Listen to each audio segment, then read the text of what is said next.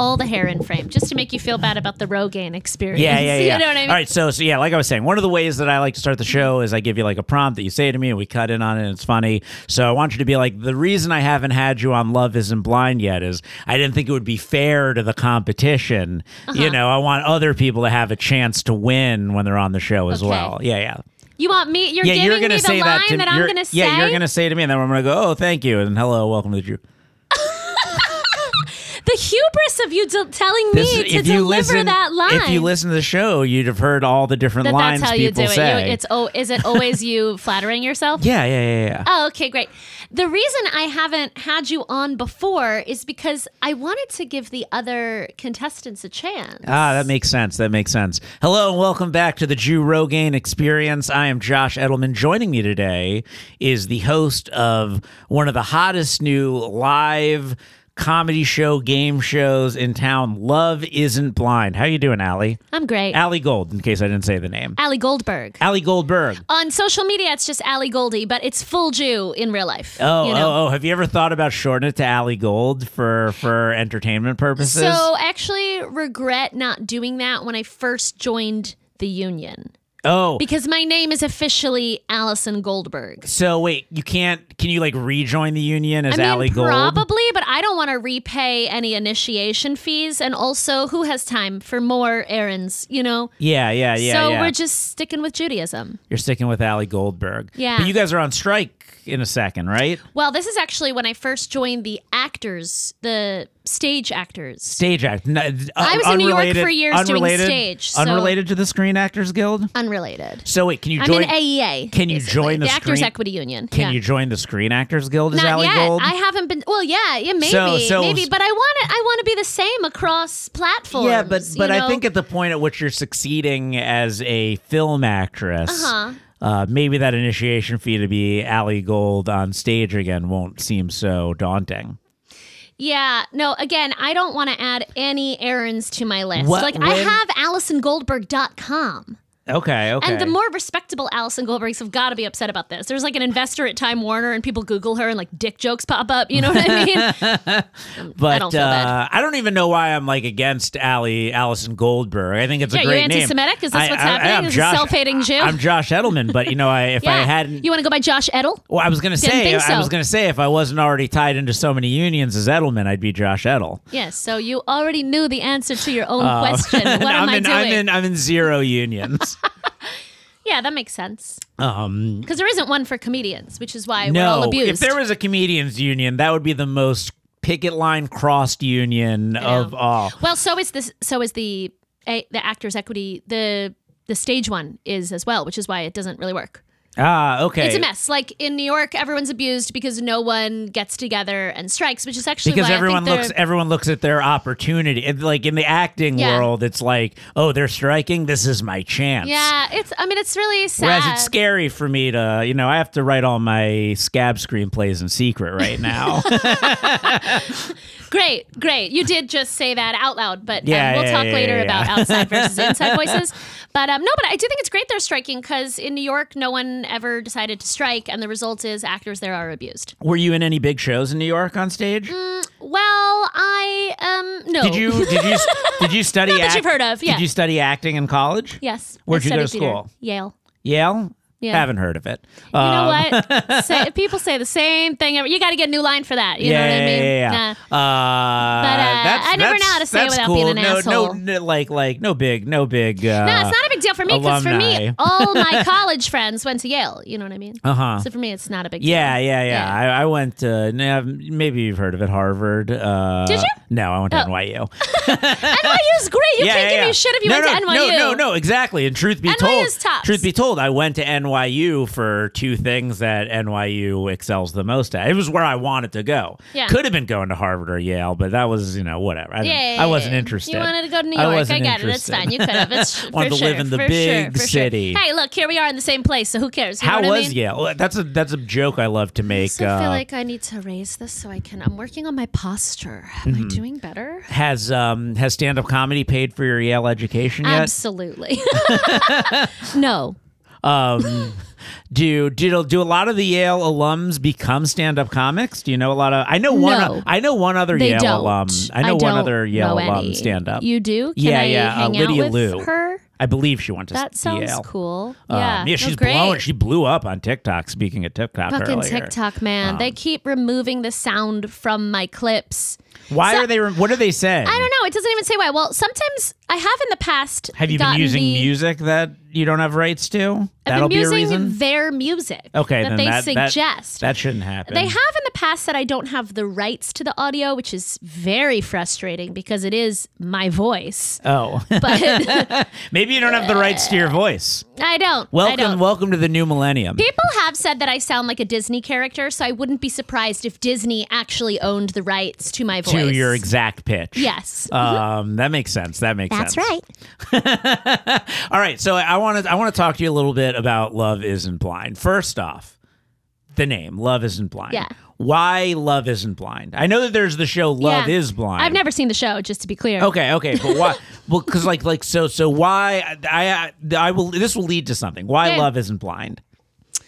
Well, I think that love isn't blind. I think you have to be attracted to the person, and if you're not attracted to the person, you're just friends.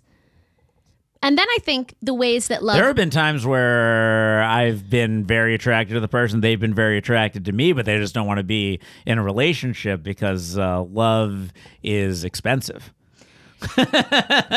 Maybe that's a good name for a show. Love is expensive. Why is love expensive? Because they don't have enough money.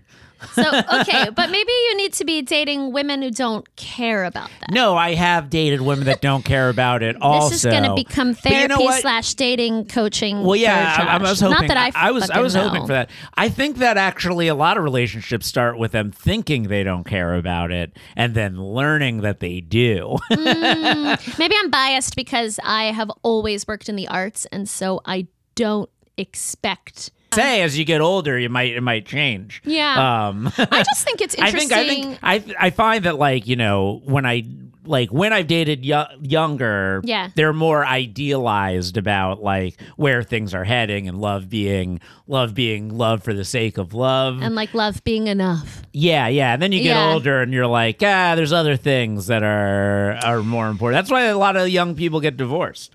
I think that get married young because they have no idea what they're doing. They have no idea what they're doing, and they don't really realize like all the responsibilities involved in these big decisions. Yeah, and then the other big problem with dating, I think in Los Angeles particularly, or dating with creatives, is that we all have such a big head.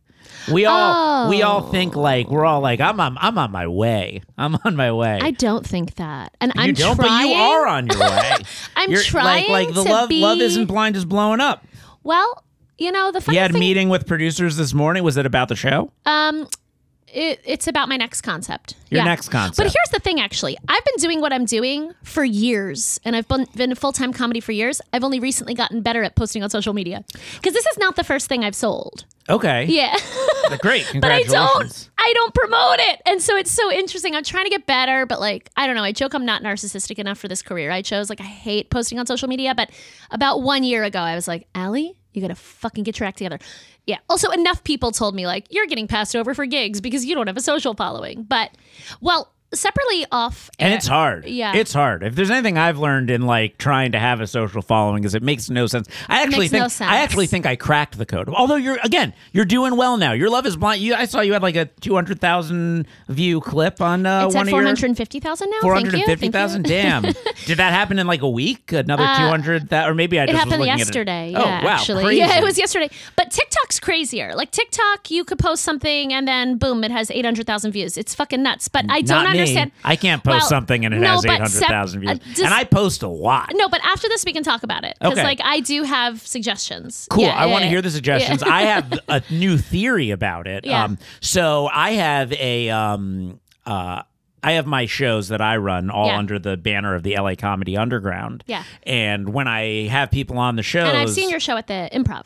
Oh, I came, yeah. Oh, yeah, I remember. Thank you. Did you bring your family too? No, you came with people. My family came when we did stand up at the Nightcap. Yes. Yeah, I remember that. Then I came to see you at the Improv. I feel like I remembered you bringing people, and I was very. You were actually lovely because every time my parents see me, I'm really filled with fear because it generally ends in a discussion of how I should give up.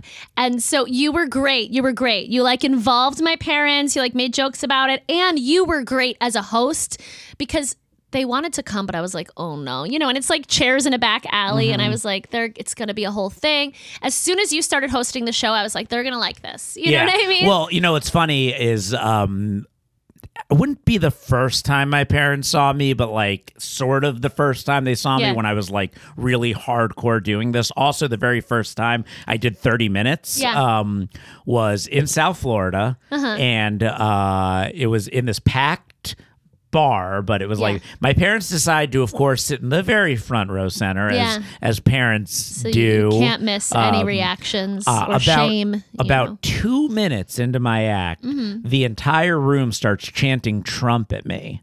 What? Yeah, and I look at my phone, I see that I have 28 minutes left, and I'm like... What do you mean they start chanting Trump? I came out with my opening joke. It didn't get a laugh, so I started to do crowd work with someone in the front. Yeah.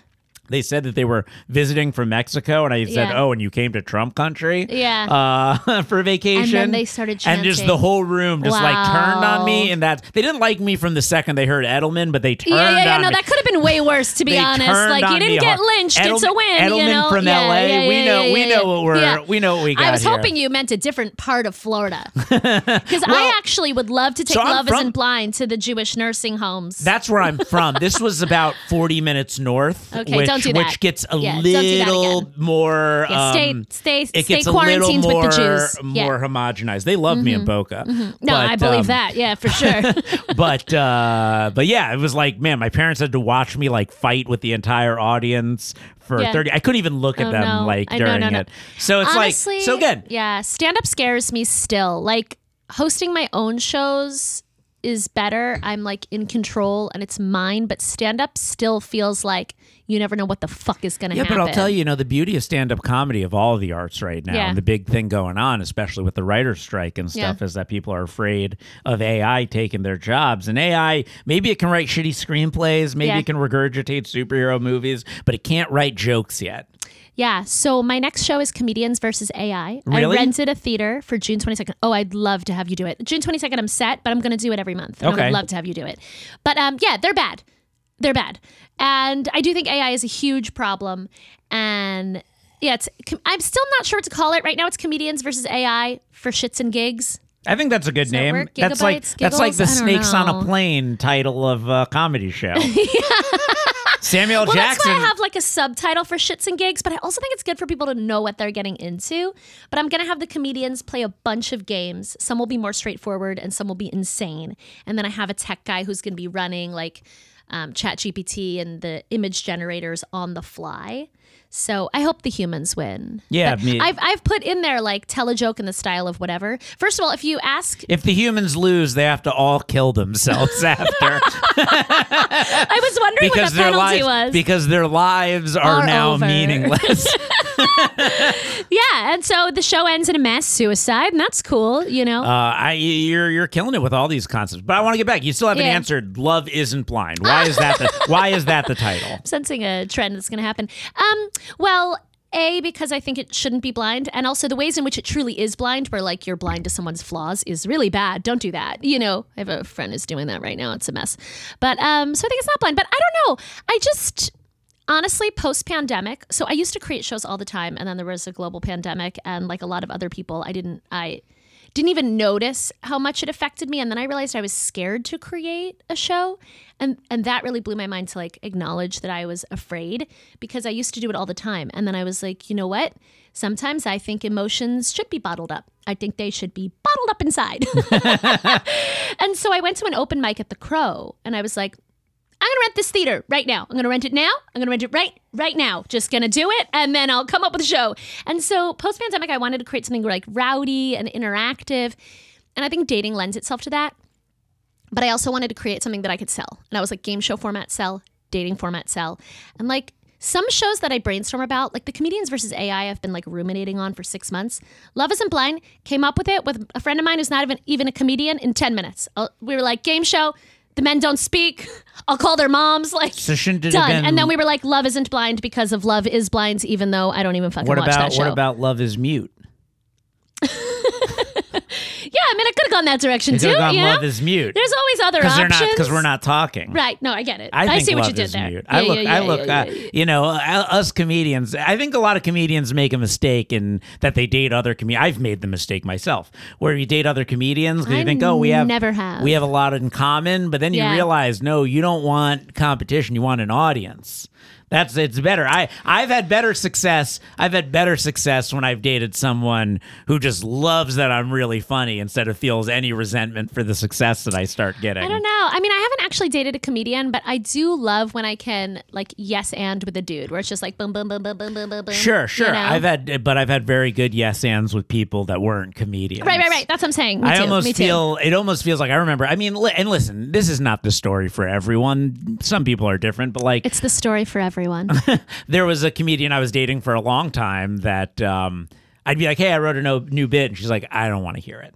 And then... well, that's no good. You need to date someone supportive. Yeah. You know? Well, and then I dated someone who like wanted me to send audio recordings of like open mics I went to. And I'm like, that's no good either. Wait, why does she want you to do that? She was just very interested. But then it got to a point where she'd heard so much of my material that like coming to my shows was like, I've heard all of this like 5 times. Oh, I thought you were going to say she's heard so much she couldn't fuck you anymore. You know what I mean? No, but no. Okay, still fuckable. That's generally the reason why they're fun. In fact, I'd be a huge disadvantage, I think, on Love Isn't Blind simply because... but I haven't had comedians up there yet. Their asset is their voice, and I silence them. But I know. I was thinking it might be fun. But you do call the moms, and that is another asset of mine. I have a really good mom. Oh, I fucking love Jewish moms, and I've also come to realize through the show that I fucking love Persian mothers. Interesting. They're out of control. What about Italian mothers? Out of control. I haven't had an Italian mother yet, but I would love to. I have an Italian Jewish mother. Oh, right, you're a pizza bagel. Yeah. Oh, perfect.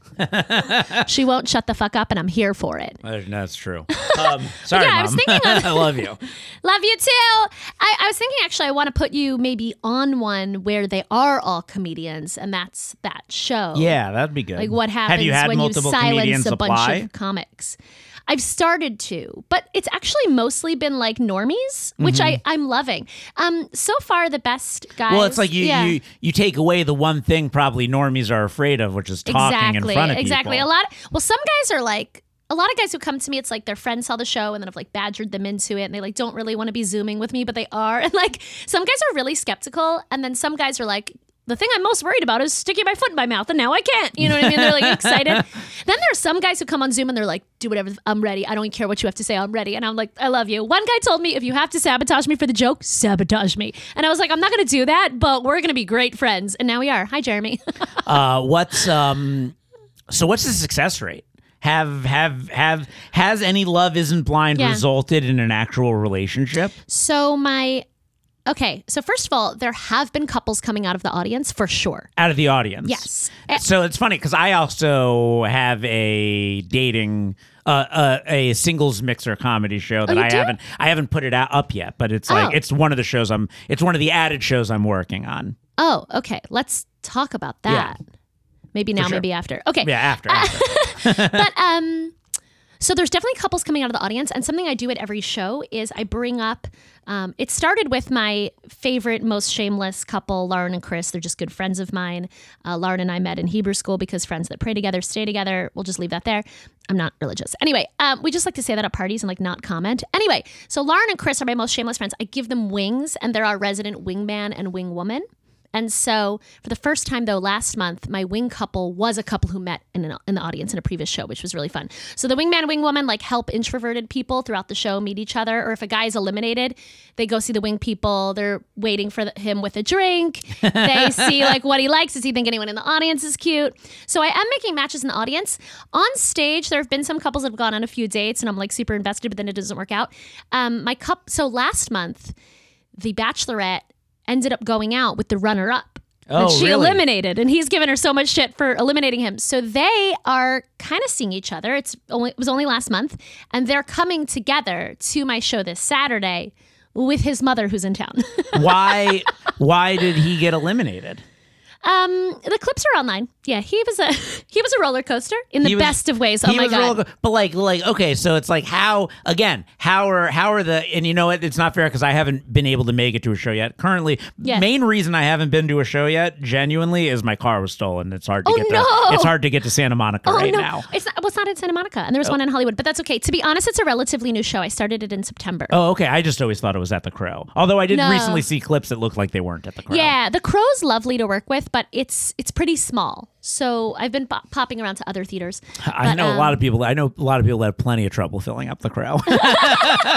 So good on you for needing a bigger space. Yeah, but also to be fair, like I have 5 people on stage doing something they've never done before and will never do again, right? And they're usually not performers, so they're pumped to tell their friends. Yeah, totally. So I gotta give them that's credit a really as smart. well. That's like you created a bringer setup without the without being a bringer, yeah. the horrors of having to go sit through a bringer show. Right. So like you've created it's really kind of brilliant because you've created a setup where people are coming to the show and then being brought by someone who has never done this before. And then I bet a lot of those people become returning people because they had a great time. Yes, there's a lot of returning audience members, and I'm having a lot of strangers DM me with things like, one girl wrote me a couple weeks ago after the last show and said, I got 2 dates from the audience in your show. I'll be back next month. You know what I mean? So it is definitely growing, and I've gotten some nice press, which is good. And so...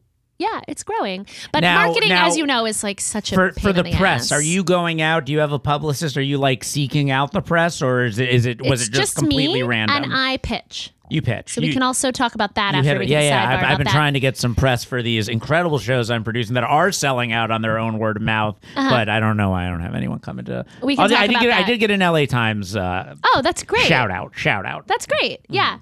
Well, the other interesting thing for comedians about press is there's some press that sounds and looks really cool, and then there's press that moves tickets. Yes, that's the press. Right. So like if you get listed in We Like LA, do you know about that? No. You'll sell out. You know what I mean? So we can talk about that. Awesome. Honestly, I'll share my spreadsheet with you. Sweet. Amazing. You're the best, Alli. Well, I do think I think people should be helping each other out more.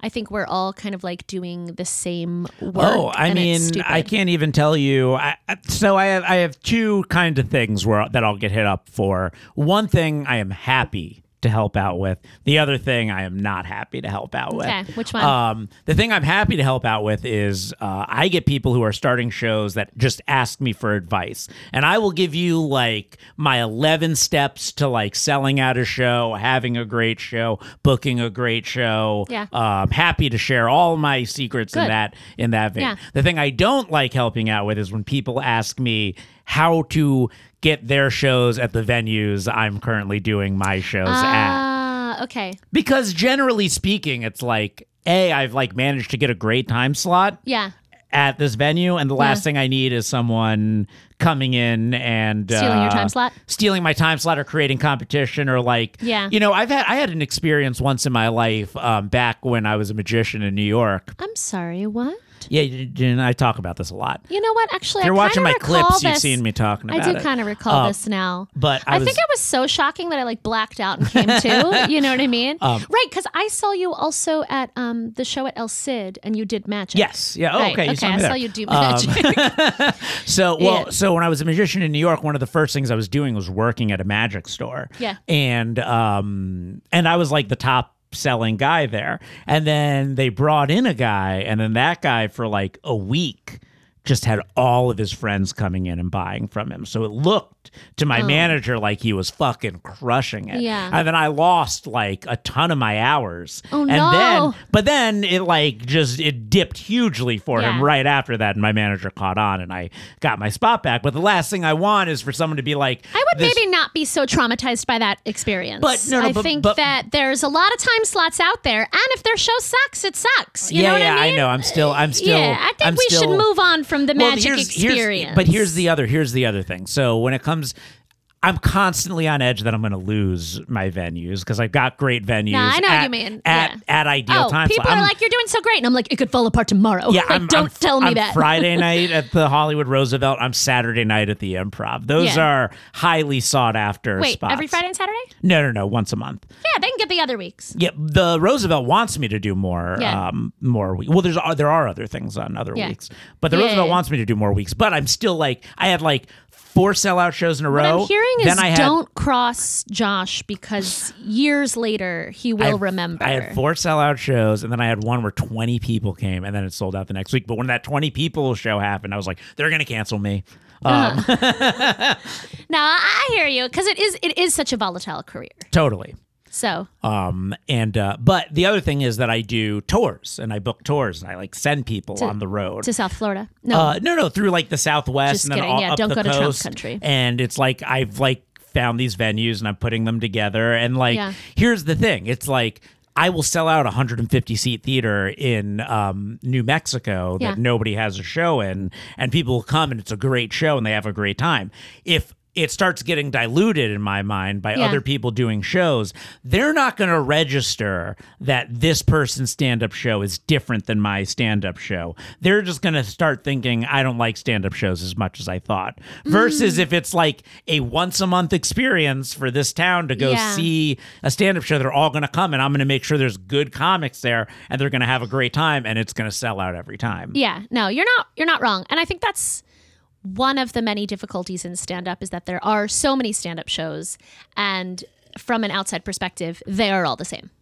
But like, yeah, totally. But I'll also help you find, like, I'll tell you how to find a good venue. Great. I just He's don't. not I just a don't total want to. asshole. I just went through so much work to get this that it's like it's tough for me to have someone just come in and be like, hey. Can I get all that legwork you did and hundreds of emails you sent? I think we're probably actually on the same page in the sense that I'll tell you how, but I'm not going to go do the work for you, right? And you've probably found this as well. There are a lot of comedians who say they want to do these things, but they're not willing to put in the work of actually producing and marketing. They just want to get up and do their time. And that's another interesting thing. And that's fine, but like let's be realistic about what they're gonna do. And I think like anything, producing shows is the thing you just get. Like for me now, I see people. I was talking to someone yesterday who had a good show that I really liked, and they're like, "Yeah, we're not doing it anymore. It's too stressful to like try and get people out." Yeah. And I'm just like, for me now, I have my 3 shows. And every one of them is just a series of tasks. And it's like I do A, B, C, D. Yeah. It'll probably sell out. It might not. But you're smart about it. A lot of people just like sit there and stress and post and don't think of like I do other that too. Yeah. But you know what I mean? But they don't. They're like, oh, it didn't sell. I did nothing, but it didn't sell. You know what I mean? It's like, you got to do it. It's a lot of work. I do believe relentless posting is important, and this is why. This is actually I always have an explanation for why the thing works. No, I mean you're right that relentless posting works, but you got to do other stuff. Relentless posting works because what happens is it gets to whatever night your show is, and somebody goes, well, all right, I don't have anything to do tonight. What do I want to do? And they at least know your thing is happening that night because they haven't heard you shut the fuck up about it. It's bane of my existence how ticket sales happen in the final 48 hours for the most part. It kills me. It's just all the time. I just have to accept it. I just have to. I'm at a point now where I don't even ask some of my venues where tickets are at. Yeah, I think that's a good practice. Because I'm just like... Because I'll just fucking refresh. Because I like... I remember I was doing it and I had the improv at like 4 tickets the morning of my show. And then by nighttime, it had sold 20 sold out. Right. No, it's crazy. It's crazy. But then the thing too is like I'm sitting there thinking, well, have I done the legwork that enough people know about it and they're going to show? Because I've had similar experiences where you wake up, there's a handful of tickets, and then you sell 100, 150 that day. And it's fucking crazy. And it literally people in LA gives me a panic attack. People in, I remember one day this was true in New York too. Well, New York and LA. What I was about to say is I did a thing once where I went, how many comedy shows are happening today? Yeah. And I went on Eventbrite and I went on all the things. I don't even just to see know. There were 90 I wish shows. That I could mute this. There were 90 shows noise happening. Noise that cancel. you were I don't want to know. You were competing with 90 different shows for one day. So again, it's how do you make your show stand out? How many of those do you think are complete shit? Totally. Well, that's the thing. You probably make it 80. You make it stand out. People see your show selling out. They're going to want to go to your show more. Yeah. You do something distinct like wearing suits, jazz bands playing at a hotel with other fun things happening. That seems more exciting than inside a basement of a bar. I actually always try to book well in advance. And I think it's the producer in my head that like when I support other people's shows, I try to buy it early. But I'm still guilty of it too. And when I buy last minute, I'm like, I hate myself. I'm doing the same fucking People thing. in Los Angeles and New York want to make sure they're doing whatever the best thing is that night. Yeah. Although it has gotten to sometimes the improv show will sell out early, and the Roosevelt show has on occasion sold out even as far as a week in advance. Yeah. Love Isn't Blind has sometimes, right? And it's like, what the fuck is it going to be? It's so relaxing when it sells out early. It's so relaxing. Nothing like it. I'm like, I can just work on other things and think through the show itself. And like, just hang, just be. So what was the first show you sold? So and did it come out? Did it happen? Yeah. So I've sold a bunch to digital, and those are out. Those were years ago. And then most recently, right before the pandemic, I used to have this live show. I might do it live again, but I used to do a live show where I would perform and analyze audience members' text breakups live on stage, and I'd have a guest comedian come out and like do the other side with me. You would be great if I start doing this again. Yeah. Yeah, it's really fun. And if you submit live, you get a free shot. So shots for shots. And it was fucking wild. Like, it was crazy what people would come with, and they would come ready. And the show was called How to Break Up by Text. So, which is why I think straightforward titles are sometimes great. Like, people didn't need to know anything else. What's the best way to break up by text? I mean, don't. That's the secret. Don't. I had. But I can tell you the best way. Yeah, what's the best way? So I think if it's really early, like nobody wants to be broken up with in person if it's like a handful of dates. Dude, I've learned that lesson. So I just talked about it on the show, so I won't. I got held hostage for like 6 hours by somebody. You're like, I don't need this. Like, yeah, we went on a couple dates, literally dangerously held hostage. Wow. For someone I didn't even kiss. That I just. Okay, that's fucked up. Yeah, I know. Yeah. We'll talk about it after. Like, at least if you got laid, it's like, because I already went through it. Okay, I gotta go listen to that one. But yeah, but I say that if it's really early and you're gonna do it by text, say like, hey, I had a really great time. I love that you love blank. Don't make it physical. Don't be like, love that ass. You know what I mean? Be like, I love that you're so into ping pong. You're so cool hearing about it. And Very into ping pong. And then I just don't think that we're a match. It feels more platonic, right? Because then you're like, it's not them. That's the line. That's the line. That's the film/comedy festival email rejection of text messages. Yeah, because that's the best way to do it. But in general, don't. When I open up an email from like a festival I submitted to, and it's like, thank you, so I just stop reading right there. If it starts with thank you, you're like, I'm fucked. If it doesn't start with congratulations, so when I break up with people, I go, congratulations. You're free. I start out with congratulations. I think that's you great. You don't have to date me anymore. Mazel tov. Yeah. Great. But anyway, so it was crazy. How do you think that would be? Congratulations, you don't have to date me anymore. Honestly, if I was dating a male comic and that's what he sent me, I'd be like, I get it. I see what you did there, and I can't be upset about it. Also, because like it was only a couple dates in. Like I've never broken up with anyone, so I've always been on the other. No one that it's been like a relationship. Well, because you did get held hostage for 6 hours. I've ended things with people I've gone on like 2 dates with. Yeah. Okay. Where I'm like, I don't think this is, where I think I'm being the good guy saying, I don't think this is working out in person at the end of the second date. Yeah. Instead of like letting it linger and making them feel bad. Yeah. Now I think I might ghost. I might. I think ghosting is okay if neither party follows up. And if she texts you like, oh, I had a great time last night, and you don't write back, that's not nice. Yeah. Well, I will. One time I went out with a girl and we both weren't feeling it. At least that's the sense I got. Yeah. And I just never messaged. If you're both not feeling it and nobody follows up, just like let it go. I didn't message. She didn't message. 2 weeks went by, and then suddenly I got a message being like, hey, Josh, I just want to let you know I didn't really feel like this was a match. 2 weeks later, you're like, I've forgotten your name. Yeah, I know. I was like, someone was hurt a little much by the no chance to reject me from the message. That's bizarre. Just 2 weeks needed later. to let me know that they weren't feeling. I was Especially I got in text years, that's a million years. Yeah, a million. Years. That's unnecessary.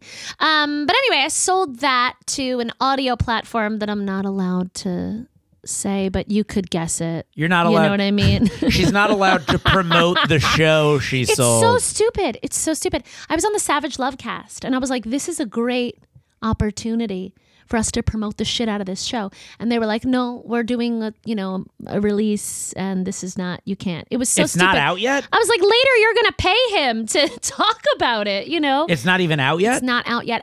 I recorded the trailer last week. It's completely done. And it's you. Done. You're on it. So I executive produce and host, and the format from the breakup show is that celebrities perform your breakup texts, and then an expert joins, and we break down your breakup. It was super fun, like so much fun. I hope we get a season 2, but it's not even out yet. I'm not going to find out about season 2 for like a year. Wait, so season 1 is out? Season 1 is not out yet. So I'm saying I'm not even going to hear about season 2 for like a year. Oh, okay. Well, you know what? You know what I think's extra funny about it? Like, if I was the studio, the thing that I would be worried about in you promoting the show is someone stealing the concept and getting it out there before they do. But you're apparently allowed to talk about the concept. Talk about the concept. You just can't tell them where they can find it eventually. Yes, it makes absolutely no sense. But I hope your mom will listen. Anyway, coming soon to Audible, Alli Gold's text. Yeah.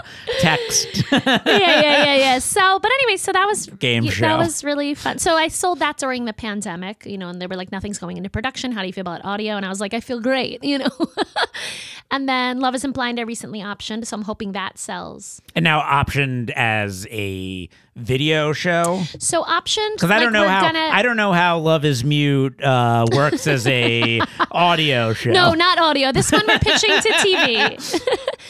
I'm hopefully going to be pitching networks in the next month or 2, and then. One of the many reasons that I went with this particular company, I also think the woman I'm working with I love her.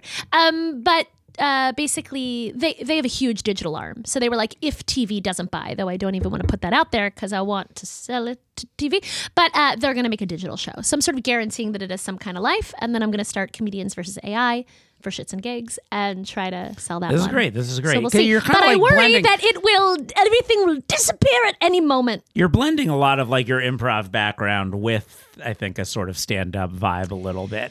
My background is actually, I was a big theater dork for years. But you did improv. I remember when I met you at the improv. I thought I did a ton of sketch. I did a ton of sketch comedy. Yes. But no, I've never done improv, which does surprise people. But I've always loved fucking around with people, so that's cool. You know what I mean? Mm-hmm. But I don't know. I just my path was pretty circuitous. But basically, I loved theater. Started creating my own shows. They kind of turned out to be comedy, and then I just leaned in, basically. But so now I'm doing a ton of hosting, but different than the hosting you do. The hosting you do I find very impressive. I don't think I can do that kind of hosting. Oh, just like coming out and getting the audience. Yeah, I'm not great at that. Like I'm getting really the audience good to shut the fuck up and pay attention. And warming them up and segueing between comics. Like I don't know. No one's asked me to do it yet, and I have not pursued it because I'm like, I think you'd be good. Not to toot my own horn, I am fantastic when it's my show and there's a format and I've got my games and I know what's happening, right? Like I'm running it. When it's just, but I'm very impressed. The trick to hosting is one, don't take it personally. Yeah. You get up there first. Like I always say, the first thing I know when I'm walking out on stage at the beginning of a show is that everyone in the audience is in the middle of a conversation, about to get to a punchline to some story or joke that they're telling. And then suddenly you walk on stage and you're like, hey, everyone, shut the fuck up and pay attention to me now. Yeah. And everyone's like upset. Nobody wanted the show to begin when the show begins. Yeah. They wanted to go to the show, but they never wanted it to start. Telling you. I think that's a great attitude too. And just like internalizing like my first few jokes will probably bomb. And it's not me. Your first job is get everyone from not wanting to be at a show to realizing they're happy to be at a show. Yeah. Then your job for the rest of it is just make sure that you do something. You can either do something or know when to do something or nothing in between. Yeah. But just make sure that there's something that gives the next person an opportunity to succeed. Oh, that's lovely. It's like because if there's someone with super high energy and then you know the next person has super low energy, don't just walk up there and be like, here's the next person. Yeah. Give it do some joke to just reset everyone's expectation. If great. somebody bombs horribly and everyone's in an awkward mood, you got to acknowledge it. You got to acknowledge it, because once you acknowledge it, you put everyone at ease that they're not. How have you acknowledged it in a way that doesn't make that comic feel like they want to kill themselves? Well, I mean, a lot of comics have died. They've died. Yep. You got they already want to kill themselves. That's a bad joke because they have died. It's not that have died. Like there was somebody once who just was doing this whole thing about right after Kobe died, they were doing a whole thing about Kobe Bryant, and everyone in the audience was just not happy about it. And I just walked up and goes, "Remember when Robin Williams died?" And everyone laughed.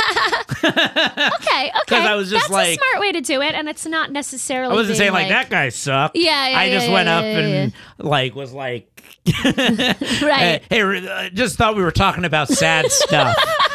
That's good. That's good. Okay. Nice and quick. If you have something that can continue the conversation, so if someone's doing something in their act and you have a bit, or you come up with something there that kind of continues the conversation, that's a smooth way to transition into the next person also. So those are my hosting tricks. Those are great tips. I hope you enjoyed them. And don't get upset that you have to keep going out there even if you're not doing well. It's your job. Oh, to just keep going. I always have a joke on my show. I'm like, it's always weird to go up and bomb the hosting spot and then hope everyone I booked on the show bombs too.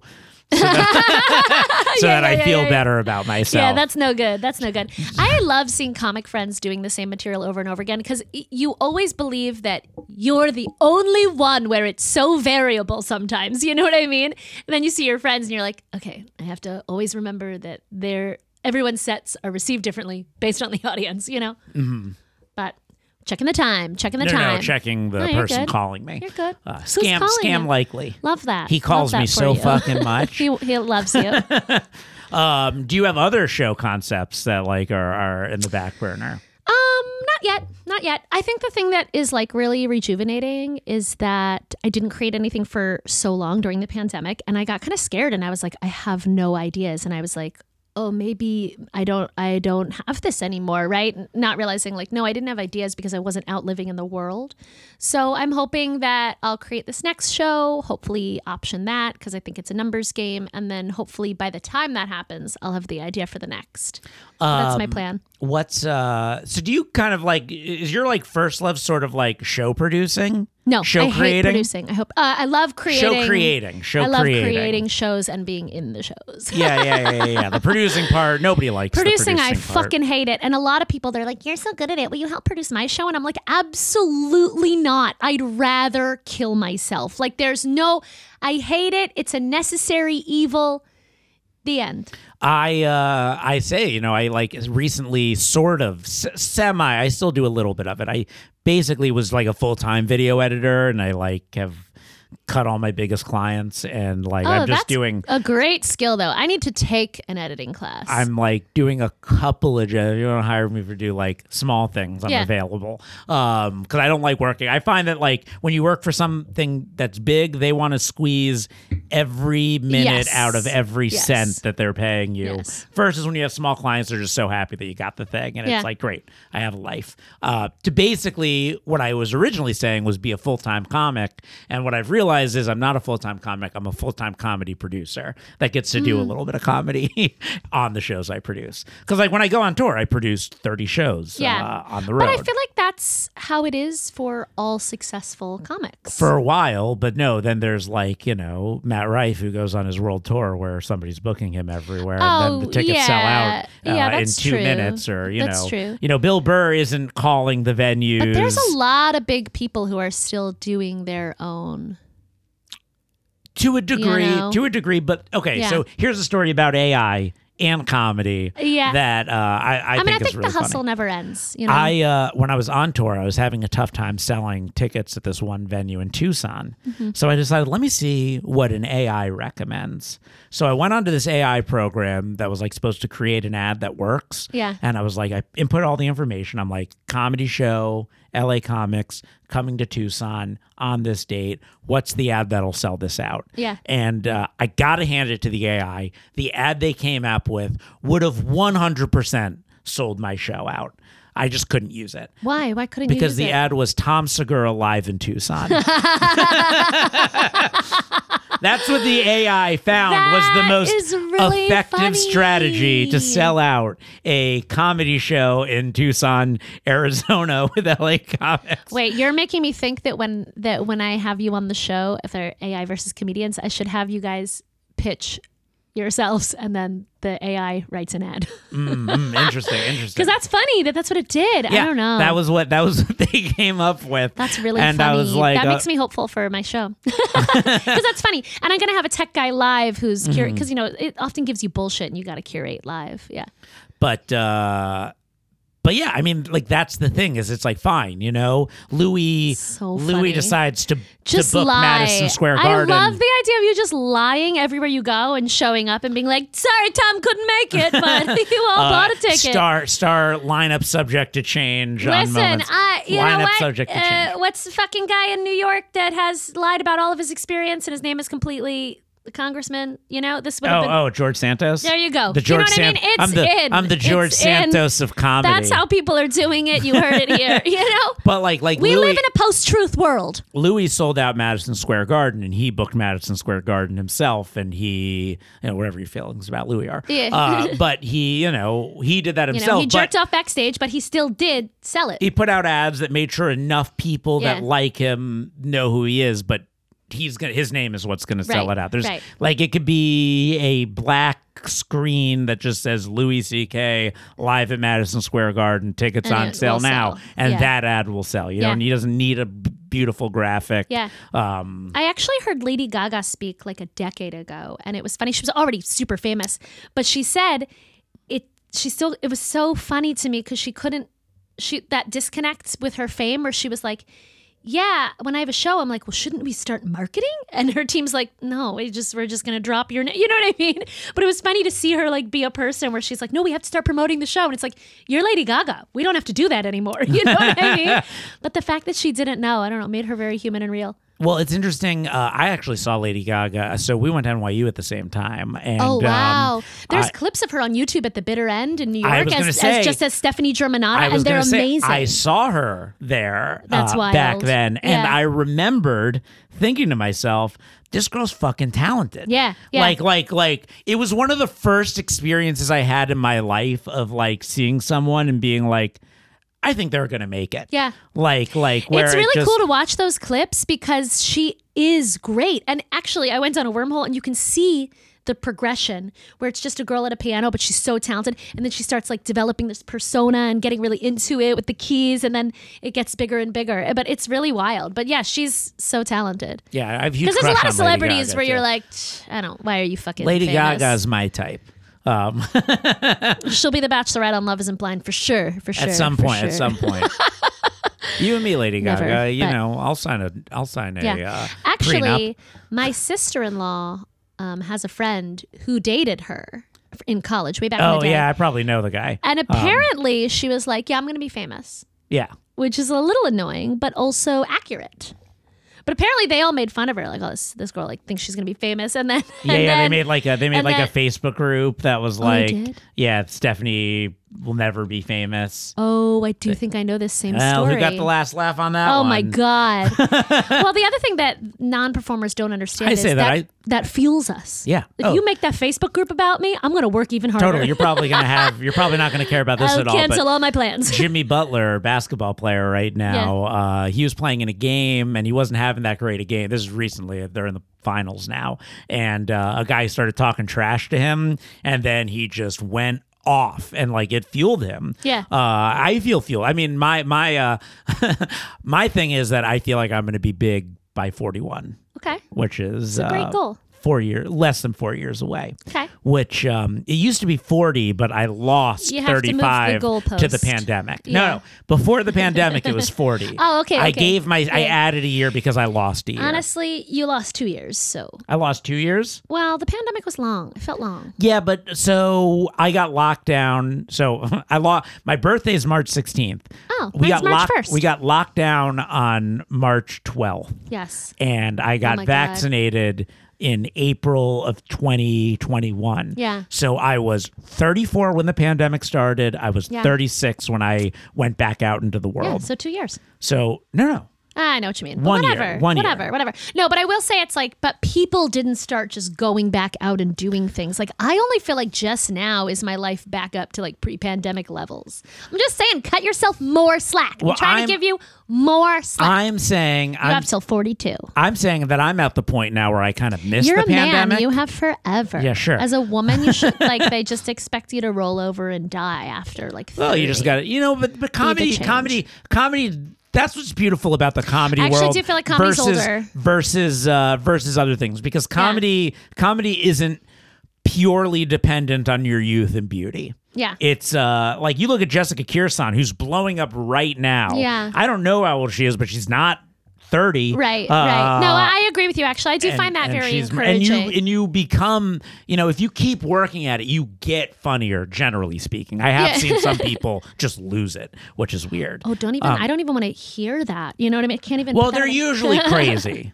Oh, yeah. But they had something and then they go down some And actually, wormhole. one of my favorite performers, I remember seeing her at UCB at this tiny show, like no one was there, and she's unbelievable. And she was already in her 40s at that point. Her name's Bridget Everett. She has a show now. She's unbelievable. But apparently it was like guys on her softball team were like, you should be singing. You should be performing. And so she started and it really took off pretty quickly. But yeah, she has a show now, I think on HBO or something like that. But plus, you guys are moving the goalpost. I mean, you guys have the Me Too movement has really fought to like change. Yeah, I feel like you're about to tell a joke, but I agree with you. Yeah. No, I'm saying this is a serious moment. Yeah, you guys made a lot. So I think you guys should just smile more. You're winning. There it is. Yeah, Good catch. I thought I really snuck that in nicely. No, it is getting better. I mean, to be honest, like you were asking me about my past and theater and stuff, and this was a long time ago, but part of why I stopped doing theater is as a kid, it was so fun to create something with people and it was so exciting. And then I got to the real world and now it's changed a lot in the past decade, but the roles available to women were so limited and I grew disillusioned with it very quickly, right? Like if you look at any classic musical, it's like, you got the ingenue, the quirky, slutty sidekick, which is what I've always played, obviously, and the old maid. That's it. Like, look at Oklahoma. You have like Lori, Aunt Eller, and the girl, Ado Annie, I can't say no. And so that's it. So I started creating my own shows pretty early, and then here's a good question for you. So when you asked, like, have you been anything big? I was like, I've done my own stuff for a long time. I mean, it's basically, listen, I'm a huge, this is a thing that I've always said, and I understand there's a double-edged sword to this, but I'm always like, I've never in my life waited for permission. Permission is the hardest thing to come by. So it's like I made a documentary. Well, spoken like a true man in a good way. I wish I'm learning that confidence now. But you're doing that. Yeah. You're not waiting for someone. You're not like writing a show idea and then just going to people with, because here's the biggest lesson I've learned in my life. It's that people don't want to start. They want to jump on. Yes. People see a train moving without them. Yeah. They're running to catch that train. Yeah. You're asking someone to drive that train with you. They don't want to drive the train. Yeah. But they'll get scared if they see the train leaving the station without them. Yeah. So yeah, you're doing that. Like I said, I made a documentary. I didn't wait for someone to say, "Hey, here's a bunch of money to make it." I just went out and started doing it. Yeah. I've made a web series that won a bunch of awards and has no views. Well, I think I always felt for a long time, especially because I was doing sketch comedy for years, I felt like I had to have an ensemble. I had to have a partner, and I love collaborating. But it took me a long time to have the confidence to be like, I need to go out on my own. And frankly, doing it alone has been much more productive and lucrative because collaborators you can move fast. It's great if you find a great one, but they've caused me a lot of pain. Many. So and I get bitter when I'm like doing more. Pain beyond your wildest imagination. Yeah, no, I understand. In a year and a half long lawsuit level pain. Oh, yeah. I had a very, very amicable divorce with my ex-creative partner, and we're on great terms now, and she's wonderful. And we joke that we had an amicable divorce. Sounds like they don't have personality disorders. Yeah, they don't. She's wonderful. You know, it took a long time to come to terms with the fact that we ultimately didn't want the same things, and she doesn't perform now. But she's great, and her husband's amazing, and they have a kid now, and they're doing that life. I wanted to ask you a question from this perspective. So I'm so sorry about the lawsuit, though. I'm gonna. Yeah, that would have been a nightmare. It's the biggest nightmare of my life. No, that is a real nightmare. But when I talk about relationships and dating, I view my creative partnership as that in a way. Oh, I mean, my lawyers have been like, this is a divorce. Yeah. This trial is a divorce trial. Yeah. I feel pained hearing that because, like, I can imagine because I've had not that, but okay, go on. But yeah, it's really interesting. Like, it's taught me how, because I always wonder. And speaking of love, it's like in a divorce, it's like, man, these two people loved each other. How can they suddenly hate each other so much with all the? And I go, oh, I get it now. I get it. Yeah. I get it. No, but it's fascinating. I feel right. There's a slow degrade. No love whatsoever for this person anymore. I actually, not to rub it in, you're going to hate me, but I actually recently thanked my ex-creative partner for how she handled it, because she was wonderful. She was probably better than I was, Yeah, I had plenty of warnings from people that had worked with this person before. Yeah. And heed the warnings. It's tough, though, when you feel that goes for dating, too. Don't ignore the red flags. Oh, I mean, just tiny little piece, and you should just listen to the episode when I release it about the hostage situation. I had a friend that knew them, and when I told him, I was like, "Hey, I'm going." He goes, "Run away. She's toxic like plutonium." Oh wow, those were his exact words. Yeah, it sounds like it could have been a lot worse for you because you didn't even kiss. It could have been a lot worse. Yeah, it could have been a lot worse. But and now you have a great story. Yeah, I don't know if it's a great. It's a kind of sad story, I think. Yeah, but it'll get funnier and funnier later. Maybe we're held hostage. Because I want dates to be like so bad that there's an amazing story, or so good it's the mediocre dates that crush me. There is the tiniest bit of ego that someone held me hostage. See, there you go. You're gonna find a lot of humor in it. When did it happen? Really recently? During the pandemic. Oh, okay, so it's a bit of time ago. You should find the humor. Yeah. Sometimes get on it. I find, but so I only recently got cast in my first commercial. Okay. And I've constantly Mazel tov. What? Mazel tov. Thank you. Well, it came out. It was like a little bit ago. I'm still congratulating but still you. pretty. Thank you. You getting checks from it? You getting residuals? No. It was a flat fee, not that much. That's cool. But here's the thing. I've always something that's really prevented me. Despite feeling like I'm a good actor with going out is I could never think of what are the roles for me. Who do I play that's out there? And I feel like you are going to grow into your roles. Maybe. Well, the role I played was devastated Orthodox Jewish father. That was as I said, you will be growing into your roles. So far I know that's what I can I think play. your goal of 41 is you're going to fucking crush it. You know what I mean? Yeah, you're just gonna 41 be is playing so when, many Jewish dads. It's tough to figure what roles can I play, Allie? Jewish dads. But what else can I play? Jewish dads. No, there's got to be something Retired else. Jewish frat boy. I actually had this idea of playing. I really wanted to pitch, and I did pitch to somebody on the show. I really had this idea for Chad Goes Deep, the TV show. Are you familiar with their show? Not. Okay, it's on Netflix. About these it's JT Parr and Tom Allen. They're or Chad Kroger as he goes by. They have a super popular podcast. They're pretty famous now. Okay. But they're two surfer bro. They're like two surfer bro dudes, and I really wanted to play a divorced dad that was subletting a room from them and trying to be hip with them, but also going through a horrible divorce with a custody battle. I like the idea of you cornering the divorcee market. Yeah, I'm not divorced at all, but it's acting.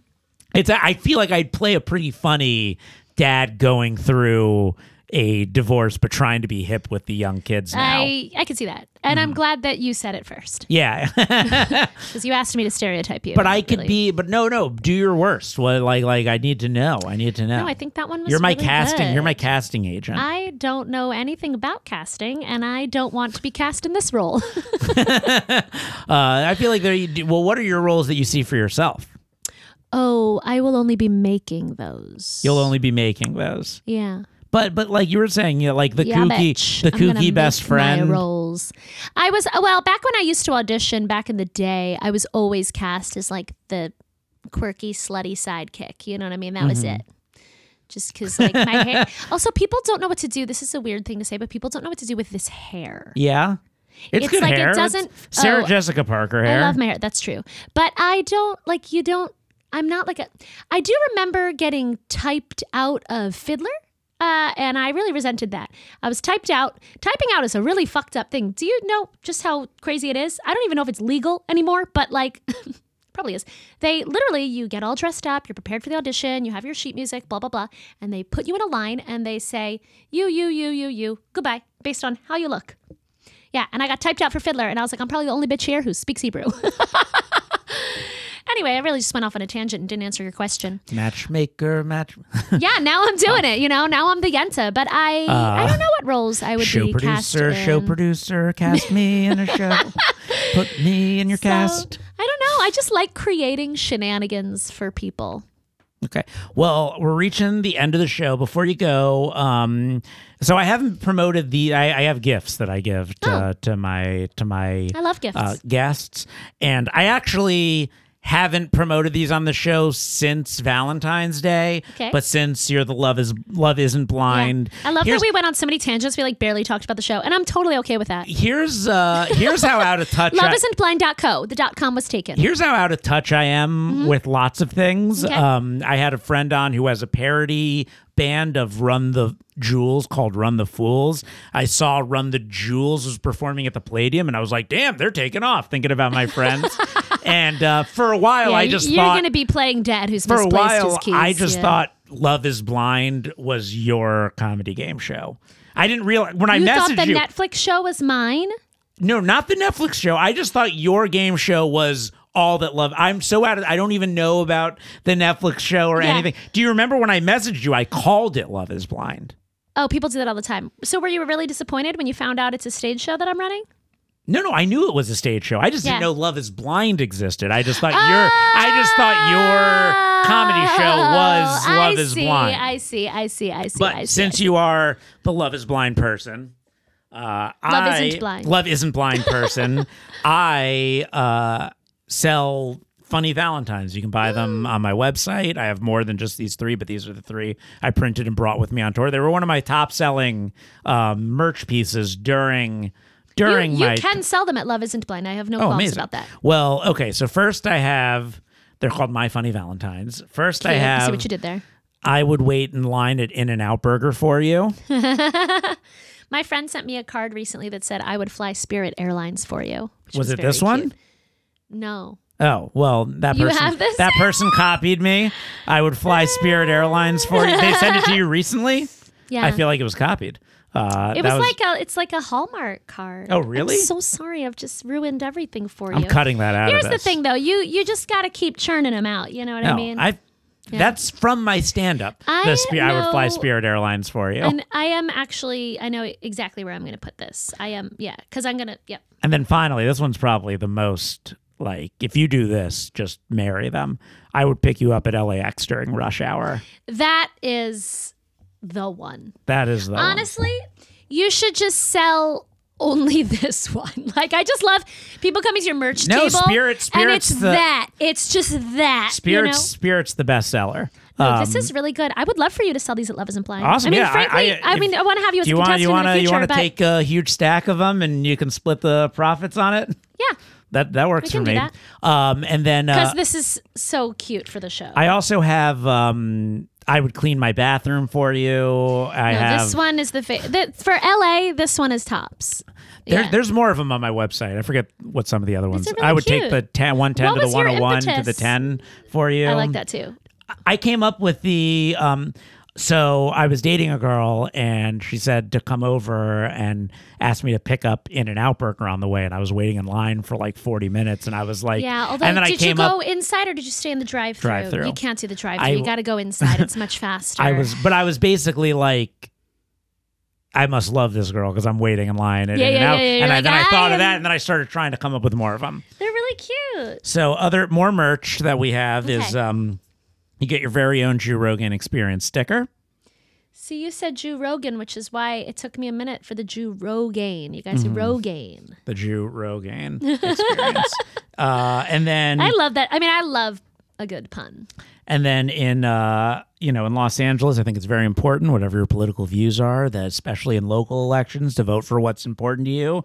But out here in California, our votes in national elections do practically nothing. So I designed this sticker in the exact design of the California I Voted sticker, except mine says I farted. Beautiful. And it's translated into all the different languages. Oh, I love that touch. And then during the pandemic, during the Black Lives Matter rally, is really getting on a hot button one here.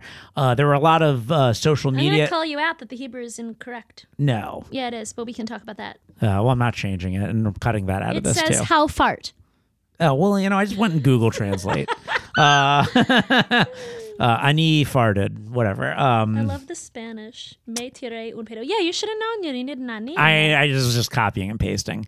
This is not a hard working. It's just fun for me to look and say, do I understand it? Yeah. But other people have told me I'm correct. I got the Arabic correct. Someone came on and checked the Arabic. Good. But let's say so. I mean, you're a horrible Jew, but that's you'll never you'll never wear this one. You'll never put it anywhere. But during the pandemic, there were a lot of social media influencers going out to Black Lives Matter rallies and like taking photos, like holding the hammer. And then so I used to comment on their post # all likes matter. Yeah. So here's your all likes matter sticker. It's got a little thumb really over the funny. eye. But the non-discerning eye will see that and think you're a monster. Right. No, I actually really like this social commentary. Thank you. Yeah. This one's smart. Two last things is on the Joe Rogan Experience, he pushes a vitamin product called Alpha Brain. Yeah. On the thing, you see him like with all his muscles holding up like a heavy kettlebell. Well, here on the Joe Rogan Experience, we have Beta Brain. Oh. And that's me doing yoga. It's not actually my body; it's a chubbier person's body. But great. But I thought it was funny. And it says Beta Brain: obedience, fealty, and security for people who take medical advice from podcast hosts. It's Tic Tacs. They're just Tic Tacs. Great. I was actually hoping. I'm worried that my memory is going to shit, and I was hoping it was actually going to be something. But I love a Tic Tac. Finally, I'm going to keep these in my car. Last but not least, and I hope you wear this on any public thing at all, your very own Drew Rogaine Experience T-shirt. Thank you. Size I'm not small. gonna lie, I will sleep in this. Yeah, I know what you're gonna do, but you should also sometimes publicly. But listen, if I sleep in this, it means that occasionally I might masturbate in it. Nice. Oh, you know what? So weird. Should I not have said that? That's the last thing I wanted to ask you. Is the love isn't blind person in a relationship? Me. Yes. It's a complicated question. It's a complicated question? Yeah. Why is that complicated? You're like kind of seeing someone? Yeah, I'm kind of You're like with some piece of shit that's not committing? Oh, no. Or you're the one not committing? Yes. Oh, okay, interesting. They're like No. It's does he not have enough money? Is that the problem? No. No, I'm dating. Is he an artist? I'm dating a couple people. You're dating a couple people. Any of them have you met any of them from your shows? Yes. All of them? No. Okay. Being very about it. Yeah. You don't want to, because they're all listening to this. A couple of them just found out that they're not the only one. Is that right? Honestly, if you post that, true. It's very early. Actually, it's weird. I find this in dating all the time. Do you have a favorite? I think so. But I think in dating that it's always like this. There'll be like nothing for months. And then like 3 or 4 dudes will appear. And you're like, you're all pretty cool. But this is like really annoying. And it's also a fucking time commitment to go out with multiple guys in 1 week. I don't actually like it at all. Like I would rather just have one person to get to know and invest in. But that's just the way. Because people from the show, people ask me out in real life too. So it's even like if I sound like such an asshole. Let me tell you, I've been single forever. Okay. I'm not crushing it. I just sound like I'm crushing it in this moment. We all have our moments. And you know what? In this moment, I am. So. It's interestingly my different situation is that I was in a year-long relationship, went into the pandemic, came out of the pandemic in like a year and a half long on and off thing. The last time I saw you, you were some hot lady. Yeah, was with her for a year. That just recently ended. Okay. So that's why I want to be a Love Isn't Blind. Yeah, when you applied, I was contestant. Like, what? Yeah. I mean, it makes sense. People break up all the time, but I was like, I thought it happens, especially here in LA. No. Yeah. She was. Her loss is my gain. No, she was my fucking, Rogaine. She was fucking great. It just didn't work out. Okay, that's good. And like I said, I've never dumped. So do you think that do you think you might become friends?